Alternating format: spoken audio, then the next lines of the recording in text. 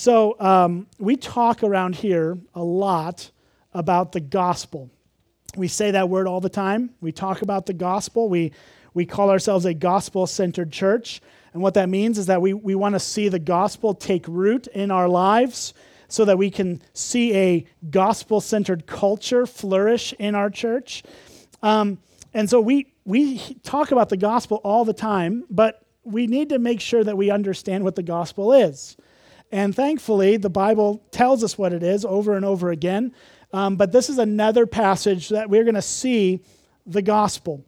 And we're going to see it in these two chapters. And I'm preaching, we're taking both of these chapters together because I think together they give us the full picture.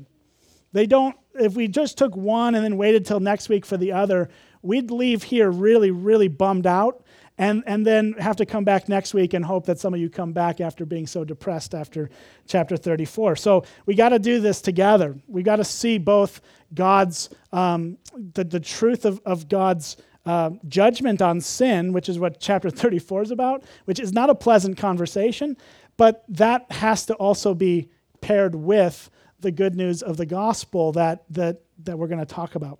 So let me just quickly on the front end of this explain what I mean by the gospel. And that way we can be on the same page. Basically, the gospel comes from a Greek word.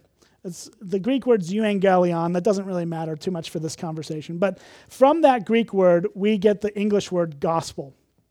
But the word in Greek means good news. That's the meaning of the word that we call the gospel. It's good news. And so the gospel is simply the good news that God entered into our world in the person of Jesus Christ. That Jesus Christ is fully God and he became fully man.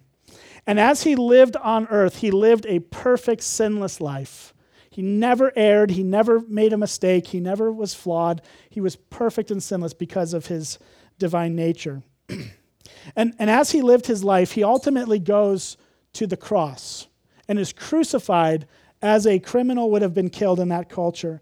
Though he had done nothing wrong, he died a sinner's death. And he died in the place of sinners. He died for sinners. He died to take the sins off of sinners and place them upon himself. And then he rose from the dead after his crucifixion on the third day. And this story of God becoming one of us, living that perfect life, dying in the place of sinners and rising again from the dead is the good news of the gospel. But here's what I want to contend, and I think that this is just universally true. I don't think I'm saying anything radical here, but I don't think that we can really embrace and love the gospel if we don't understand our desperate need if we didn't have it. What would be our fate if we didn't have Jesus in our lives? It's when we understand that hard truth, that really painful truth, that we are actually sinners and deserve the wrath and judgment of God. That has to be understood if we're going to truly appreciate and love the gospel. And so I'm going to just say this up front as we get into chapter 34. You're going to hate this chapter. So do I, by the way. We all should. It's horrible. It's horrible. But it's giving us the bad news before it leads into the good news. The wonderful thing about this is that it doesn't just stop at chapter 34 and then that's the end of the story and we're all doomed. No, chapter 35 comes and it's, so keep your eye on that. Make sure you're as we work through chapter 34, make sure you're realizing this isn't the ultimate pinnacle of this message. It's going to get to chapter 35. And you're going to hate what chapter 34 says. I hate it too because it's so unflattering to us. Like we don't want to be put down, right? And we don't want to be under God's judgment. Who does, right? That's not what we want to be. But that's not our ultimate destiny if we trust in Jesus. We got to keep that in mind. That's why the gospel is such good news. So chapter 34 is not a happy message in and of itself. It is a true message. It is a true message. We need to hear it. But chapter 35 is where we begin to really get into what is to come for those who embrace the good news of the gospel. And so before we get there, we have to be confronted with the reality of our sin so that we can see the beauty of God's grace. That's where we're going to go. Now, there's a guy he's passed away now. He was a pastor and theologian named Francis Schaeffer. And he used to say that if he had an hour to talk to somebody about the gospel, he would spend the first 50 minutes talking about God's judgment and then the last 10 minutes talking about grace. And his reasoning for that was because if we don't really get what our condition is before we receive Christ, we're not going to appreciate it as we should. We're not going to cling to it as our only life raft in the storm of life. And so while I may not emulate that, one, this isn't going to be an hour-long sermon, so you can breathe easy. Two, I'm not going to spend 50 minutes on that part. We will balance this, but I do think that that's a valid point that he makes. So, but let's get into this. Chapter 34, there's really four main things that God is saying to us in this passage. We'll go through them quickly. We'll do justice to it, but we'll go through it quickly, and then we'll get into chapter 35. So let's start with verse 1 of 34.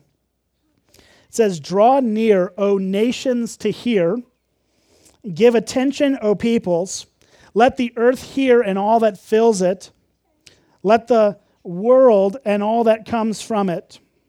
So here is the audience that God is going to speak to. And who's he talking to?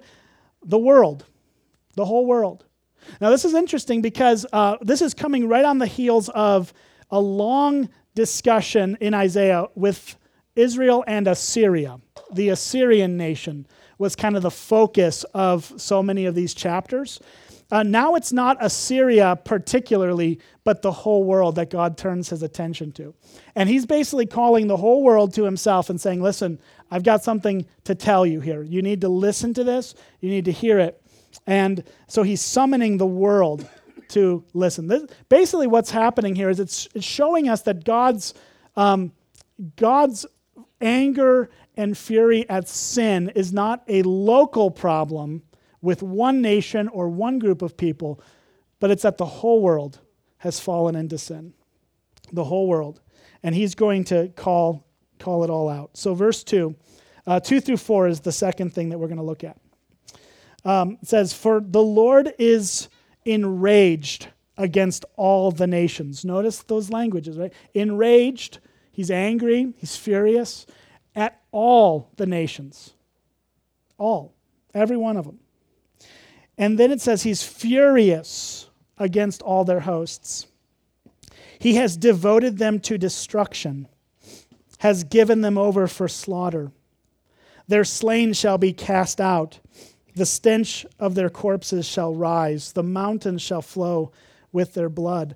All the hosts of heaven shall rot away, and the skies roll up like a scroll. All the hosts shall fall as leaves fall from the vine, like leaves falling from the fig tree. Now that's a pretty picture, isn't it? This is showing something about God's nature and character that we need to hear. We don't like it, but it's true. That God actually hates sin. He hates it. And he's rightly angry because of it. He's actually, I don't know that we don't necessarily look at our own sin with this kind of anger, right? Because we're so comfortable with it. We're so, we don't hate it as much as God hates it. But here's the thing. We need to recognize that God's anger at sin it's a good thing. It's a good thing. Because every one of us, when we're sinned against, when somebody does something to us, we want justice. When we're the ones that do something to someone else, we want grace. Right? You're really either a good judge when someone sins against you or a really good lawyer when you sin against someone else. That's how it works. But see, God is the ultimate one that has been sinned against. What we have done in our sin, in our rebellion, in our disobedience to his law, his ways, his plan, is that we have taken the king of the universe and we have committed treason against him. That's what sin is. R.C. Sproul, who is also now with the Lord, wrote that sin is cosmic treason. You're taking the God of the universe and you're spitting in his face. And so God is rightly angry. But he's not just angry at one particular person or one particular nation. It's the whole world that's guilty of this. Everyone is under this wrath. Everyone has this guilt on them.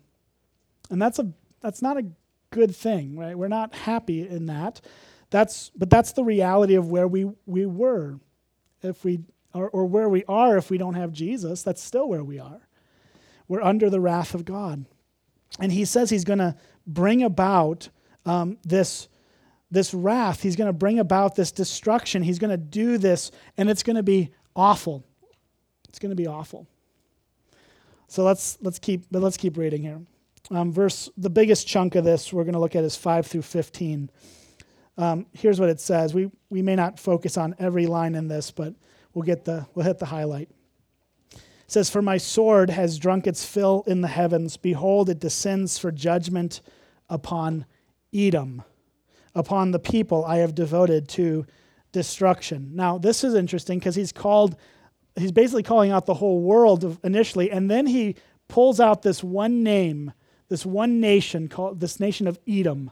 Why is he singling them out all of a sudden?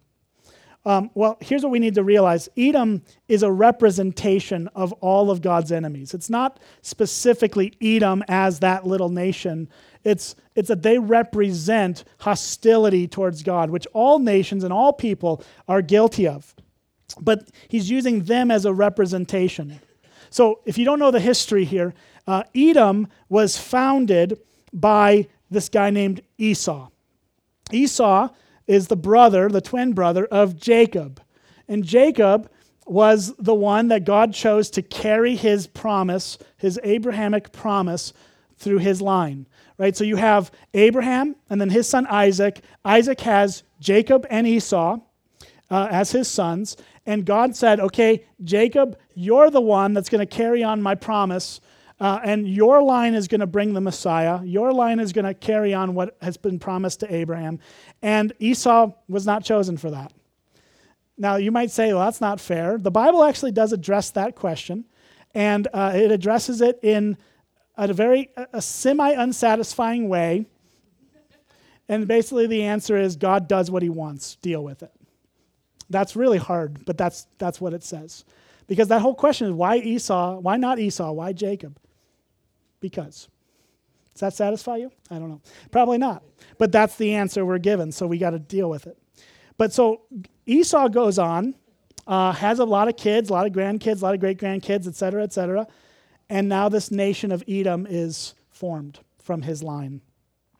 Now, Edom and Israel have a confrontation around the time of Israel entering into the Promised Land. And basically what Israel requested of Edom was safe passage through their territory so that they could get to the Promised Land. And you would think that the answer would be, sure, we're brothers. Right? Our founders were brothers. Like, yeah, go ahead. Edom doesn't do that. Edom just completely rejects Israel's request, shuts them out, refuses to let them in. So there's the historical kind of thing there, very, very, very briefly, but that's why God is using Edom here as an illustration or representation of the world and the hostile world. So that's what he's saying, in case you're curious. Verse 6 says, "The Lord has a sword. It is sated with blood. It is gorged with fat, with the blood of lambs and goats, with the fat of kidneys and rams. For the Lord has a sacrifice in Bozrah, a great slaughter in the land of Edom. Wild oxen shall fall with them, and young steers with the mighty bulls. Their land shall drink its fill of blood, and their soil shall be gorged with fat. For the Lord has a day of vengeance, a year of recompense for the cause of Zion. And the streams of Edom shall be turned into pitch, and her soil into sulfur. Her land shall become burning pitch. Night and day it shall not be quenched. Its smoke shall go up forever. From generation to generation it shall lie waste. None shall pass through it forever and ever. But the hawk and the porcupine shall possess it. The owl and the raven shall dwell in it. He shall stretch the line of confusion over it and the plumb line of emptiness. Its nobles, there's no one there to call it a kingdom, and all its princes shall be nothing. Thorns shall grow over its strongholds, nettles and thistles in its fortresses. It shall be the haunt of jackals and abode of ostriches. And wild animals shall meet with hyenas. The wild goat shall cry to his fellow. Indeed, there the night bird settles and finds for herself a resting place. There the owl nests and lays and hatches and gathers her young in her shadow. Indeed, there the hawks are gathered, each one with her mate. Now, there's a lot of animals in there. It's not like Noah's Ark or anything, but what we're talking about here is that God is saying that unless there's a mediator who comes into this picture and takes care of this judgment, all of the world would just have been laid waste, just destroyed. And there's not going to be anything left but these animals that are just, they're carrions, right? They're eating dead things. That's the majority of the animals that are mentioned in this passage. The idea is that God's wrath it would lead ultimately to everybody's death and destruction. And so that's the picture. It's not a pretty picture. It's showing this reality that God does take sin seriously. Now we're going to get to how this all connects to us in a minute, but first we've got to look at the last couple verses. It says, verse 16 and 17, "Seek and read from the book of the Lord. Not one of these shall be missing. None shall be without her mate. For the mouth of the Lord has commanded, and his spirit has gathered them. He has cast the lot for them. His hand has portioned it out to them. With the line they shall possess it forever. From generation to generation they shall dwell in it." What he's saying here is this, that God's book is written, and everything's going to come to fulfillment. What God says he's going to do. So that ends in a really scary place for people, right? Because what God has just said is he's going to just destroy everybody because of their sin. That's what he says. And so God is saying, listen, you pay attention to this. It's all going to happen. But this is not the end of the story. I want you to hear that. If we read this and only this, we pulled out chapter 34 from all of the rest of the scripture and we just read that, we would walk away convinced that we are doomed with no hope. But that's not the story. In fact, chapter 35 comes right after this, and in the original writing of Isaiah, there were no chapters and verses. There was just a continuation of writing. So there were no divisions. Like we added the chapters and verses, not like we as in this room, but somebody added these things probably about 500 years ago, roughly, around the Reformation, because they realized, hey, people are reading their Bible. That should be helpful to have something that points people to common verses. That's good. That's fine. I'm not against it. But this is not how the flow works. It's not like there's a hard stop at the end of chapter 34. It's continuing into chapter 35. And what we're going to see as we read this is that, yes, there's judgment for sin, but there's also grace for those who will turn to the Lord. And that's where we go from here. So let's look at this. It says the wilderness and the dry land. Right? So now all this stuff that God's talking about, he's talking about taking out all the people. Now it's just going to be wilderness. It's going to be dry land. It's going to be worthless. What's the hope in this? The wilderness and the dry land shall be glad. The desert shall rejoice and blossom like the crocus. That's a type of plant. I had to look that one up. It shall blossom abundantly and rejoice with joy and singing. The glory of Lebanon shall be given to it, the majesty of Carmel and Sharon. They shall see the glory of the Lord, the majesty of our God. Strengthen the weak hands. Make firm the feeble knees. Say to those who have an anxious heart, be strong, fear not. Behold your God. He will come with vengeance. He will, with the recompense of God, he will come and save you. That is beautiful. So here's the thing. We're reading all of this about how God's justice and judgment and wrath on sin and sinners. We're reading that and what's the response of our heart as we read through that? It is weak hands, feeble knees, anxious hearts. That's what the law produces in us. That's what sin creates in us, because we know we can't stand before the fury of the Lord. And so what's our only hope in this? Behold your God. He will come with a vengeance. Yes, he will recompense, but he will come and save you. So what's the linchpin in this? What is the connector between these things?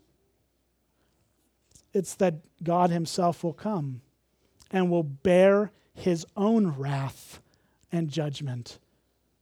That's the hope of the gospel. See, what makes the death of Christ so sweet to us is that what we deserve is wrath from God, but what Jesus received was that wrath so that we wouldn't have to. We have this amazing God who will come and save us in himself, becoming one of his own fallen people. He did not have any sin in himself, but he took on the form of sinners, and he died in our place. He became one of us so that we can say, we can strengthen our hands, we can make firm our feeble knees, and we can speak to our anxious hearts, be strong, fear not. The reason we can stand before the face of God with no fear is because Jesus stands in our place.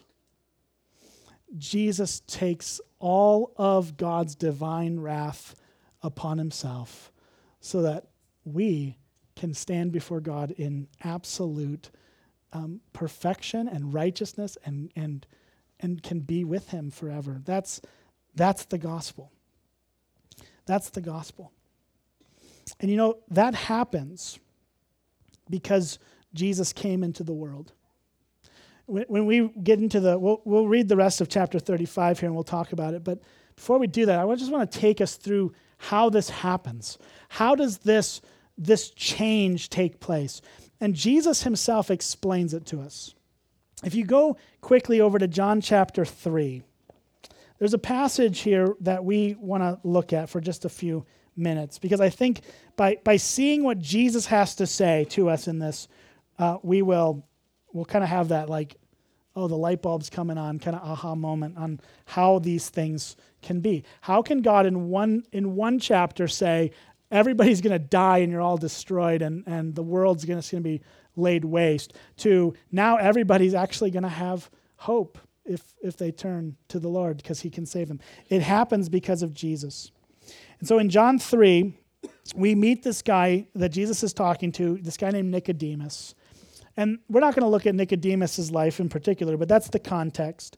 And Nicodemus is talking to Jesus and asking him, how in the world can somebody be fundamentally reborn or changed?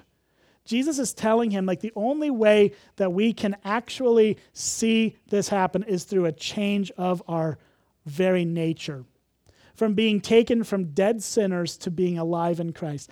And Nicodemus doesn't understand, as many of us wouldn't have understood, how these things can be.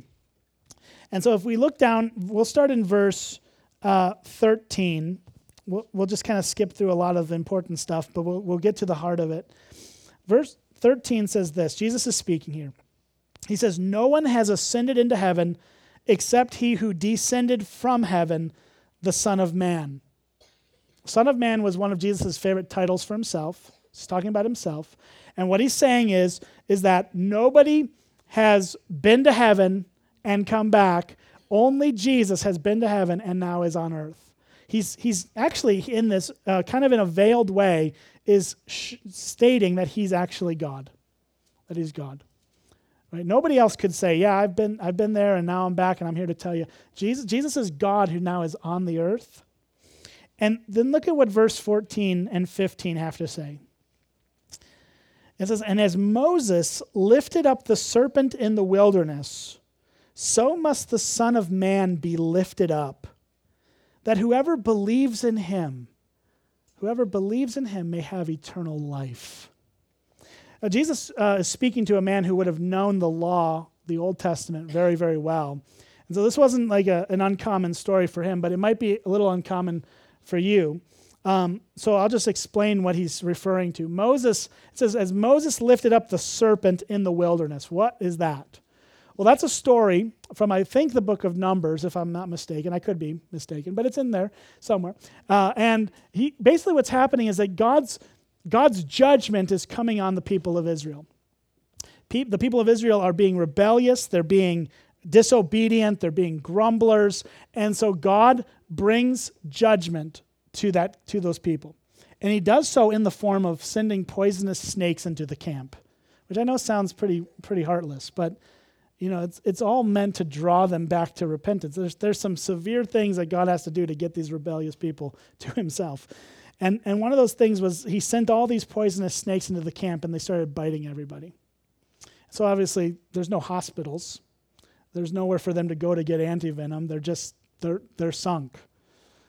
And what God says to Moses is this: if you put this bronze serpent up on a pole, whoever looks at that snake will be healed. It's a crazy story. But everybody who looked at that snake, as it was this fake snake, this bronze snake up in the air, they were instantly healed. And what is Jesus saying about this story? What he's saying is that story actually points us to him, to the doctrine of substitutionary atonement. That's a big word. What it means is that Jesus died to pay for sin in the place of sinners, right? He substituted himself for sinners, and atonement is a way to pay for sin. So Jesus is actually saying that this story of Moses and the snake in the wilderness is a way of getting our minds to the ultimate fulfillment of this, which is Jesus' substitutionary atonement. That Jesus will be lifted up on a cross, that whoever looks to him will be saved. That whoever looks to him will be saved. Whoever believes in him will have eternal life. Then let's keep reading. Verse 16, for God so loved the world. You might not get the impression that he loves the world from chapter 34, but he does. He loves the world. God so loved the world that he gave his only Son, that whoever believes in him should not perish but have eternal life. For God did not send his Son into the world to condemn the world, but in order that the world might be saved through him. Whoever believes in him is not condemned, but whoever does not believe is condemned already, because he has not believed in the name of the Son, of the only Son of God. Jesus is not refusing to talk about judgment here or condemnation. He admits it. He says, look, there's condemnation and there's judgment. And if you keep reading, he'll talk a little bit more in verse 19 about judgment. For the sake of time, we'll stop here. But he's not saying that God doesn't condemn, but what he is saying is that there is a remedy for that condemnation. And that remedy is God himself becoming Christ, who would be in the place of sinners, would take the condemnation off of sinners and onto himself. That's what the linchpin is between 34 and 35. It is Jesus taking the place of these sinners. It's not that chapter 34 is untrue. It is true. But here's the thing. If you're in Christ today, everything that he says he will do to you, he's done to Christ already. He's done to Christ. He's done to Jesus all the things he said he would do to us. That's a really good news. That's why we call it the gospel. Because all these things that are true of God, because God has to be just. He has to take care of sin. He wouldn't be good if he didn't do this. But here's the problem. If we're the objects of that wrath, it's not good for us. So Jesus became the object of that wrath. So that we can say to our anxious hearts, to our weak hands, to our feeble knees, be strong. Behold your God. He comes to save you. Then as we get through the rest of this, turn back to 35 here, and we're going to just walk through the next handful of verses here.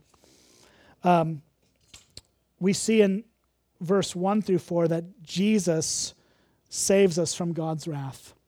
Right, we've looked at that. We've seen how that connects to what he has to say of himself in John. Look at 5 through 7.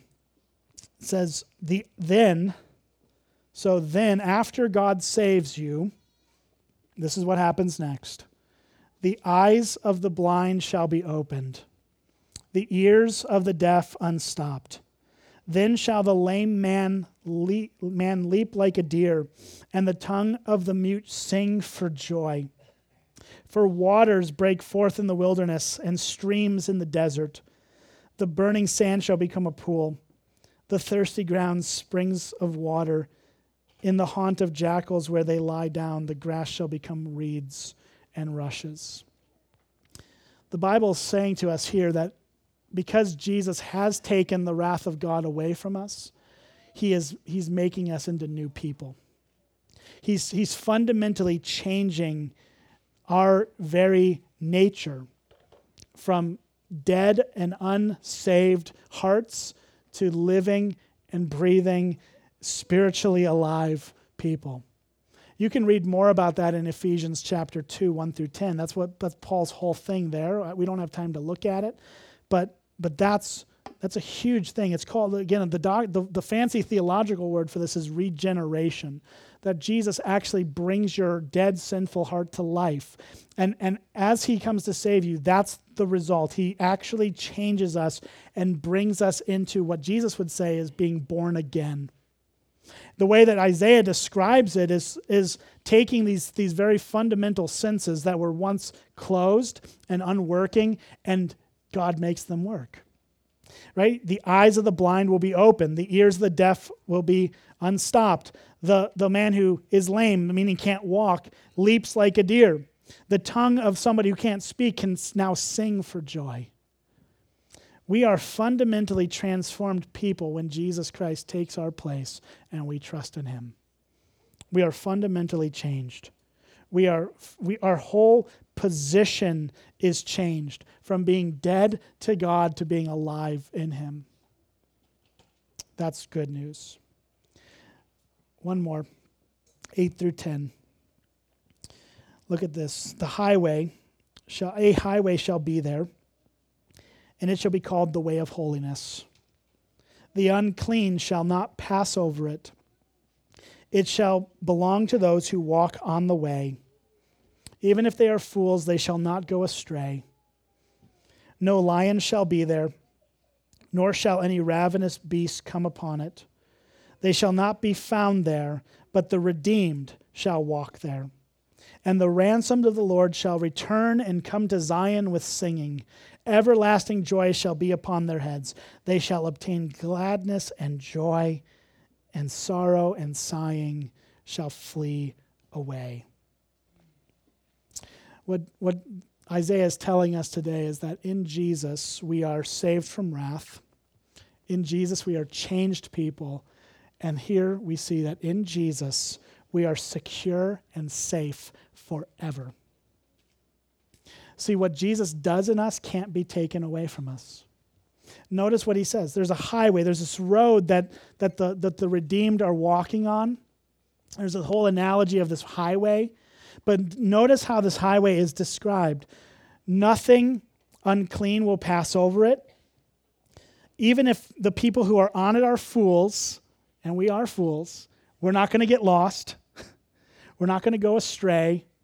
Because why? Because Jesus is leading us down this road. We're following our good shepherd down this road. Even in our foolishness, we won't be lost. We won't go astray.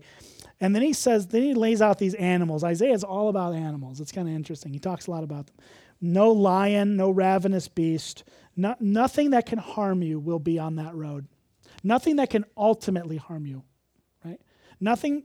God is going to secure us and protect us forever as we rest in Jesus. And the ultimate outcome of God's saving work for you and me is that we will go to Zion with singing, with everlasting joy, upon our heads, this gladness and joy that has replaced all of our sorrow and sighing. This is the outcome for those who trust in Jesus. Our ultimate security with Christ forever. We get to be saved from wrath. We get to be changed people from the inside out, and we get to be safe and secure in him forever. That is good news. That's why we're all about the gospel. The gospel is not just the entrance into Christianity or into faith. It is the whole road that we walk. This whole journey from beginning to end is the gospel, the good news of Christ that has redeemed us and saved us and will ultimately deliver us safely into Christ's arms. And we get to celebrate in that and rejoice in that this morning. So my hope for you today is this, that if you're someone here who has trusted Christ, has given your sins to him, has turned that over to him through faith and belief in him, you need to recognize that the whole thing, the whole journey that you're on, he's going to secure in you. He's going to protect you. So many of you, I know I've met with a number of you over the years, and it seems like this thing that just keeps coming up is, I keep struggling with things, and so I don't know if I'm saved. Listen, if you've trusted Jesus, you are saved. You are secure. There needs to be some recognition that if God has saved you, then nothing can unsave you, right? Because it's not based on you. It's not based off your works. How can you be unsaved because of your works? But there are some important things to notice. If you're struggling with sin, there are things that you may need to hand over to the Lord and give to him and say, Lord, I'm surrendering this sin to you. Take it from me, right? Those are tangible things. But the heart of the gospel is that you are safe and secure in him. The wrath of God will not be on you. But here's the thing. There may be some of you in this room where that's not the case. Where chapter 34 still applies to you. And I hope that's not the case. But if it is, here's the thing. You do what Jesus says. You look to Christ. You look to him, and whoever believes in him will have eternal life.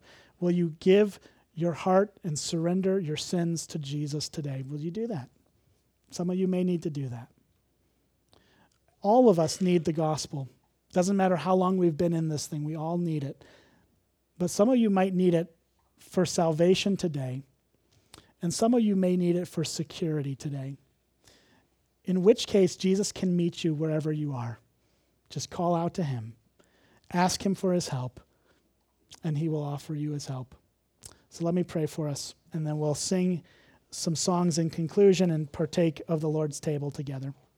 Let's pray. Father, we thank you for your great grace to us. Lord, we know that there is nothing in us that deserves your grace.